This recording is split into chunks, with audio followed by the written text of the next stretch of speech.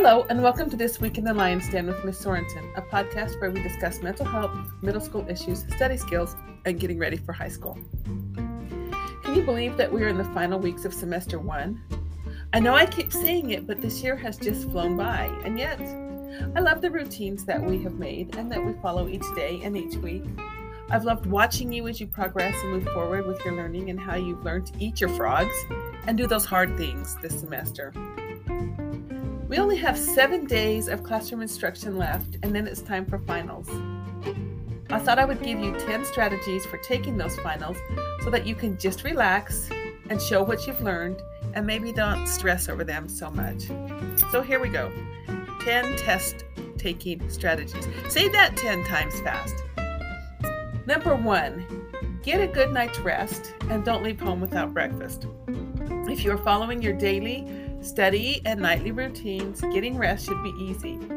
But please make sure you eat in the morning. Your body has gone without food all night and your brain needs proper nourishment to help it function.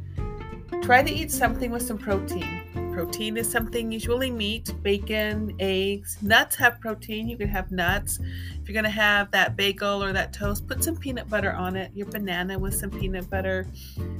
Try to cut out the sugar.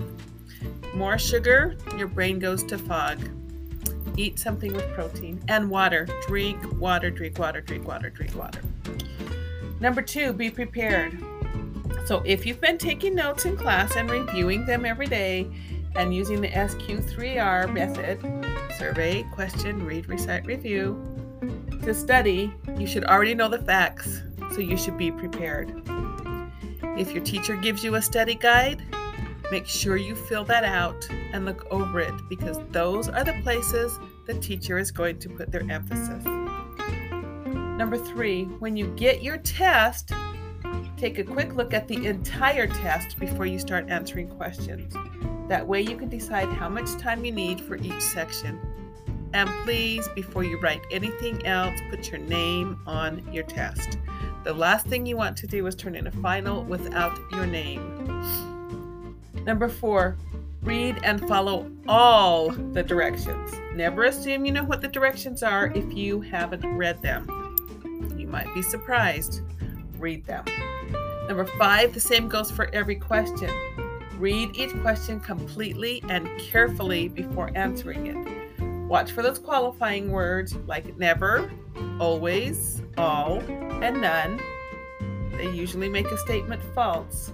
And words like frequently, usually, sometimes, and generally usually make a statement true.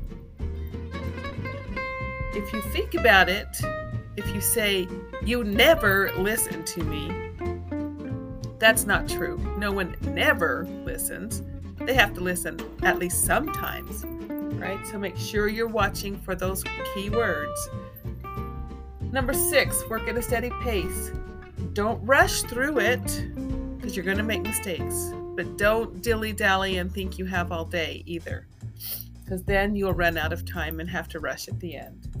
Number 7, if you don't know an answer to a question, skip it. It's okay. Come back to it later. Sometimes one of the other questions will jog your memory and you'll remember that one. Number 8, be neat. Neatness really counts. Your teacher can't grade something they cannot read. Number 9, if you finish early, go back and check your work. Make sure you've answered all the questions and that you've answered them completely. If a question asks for an explanation, make sure you've given an explanation. Those are usually the questions the teacher might ask. Something like, did you meet your goal, yes or no? Then why or why not? That why or why not needs to be answered. Your question will be marked wrong if you don't answer and give that explanation. Number 10, relax. Take a deep breath, hold it, then slowly let it out through your mouth. Do your best. You've got this. This month, I also want to ask you about gifts. I want to ask, what gift are you most looking forward to giving this year? There are 2 trees on the whiteboard outside my office. I will have paper light bulbs and paper ornaments for you to write the answer to that question and hang them on the trees. Let's make our trees giving trees this year while we think about others and what we would give to them. And that's This Week in the Lion's Den with Miss Sorensen. you.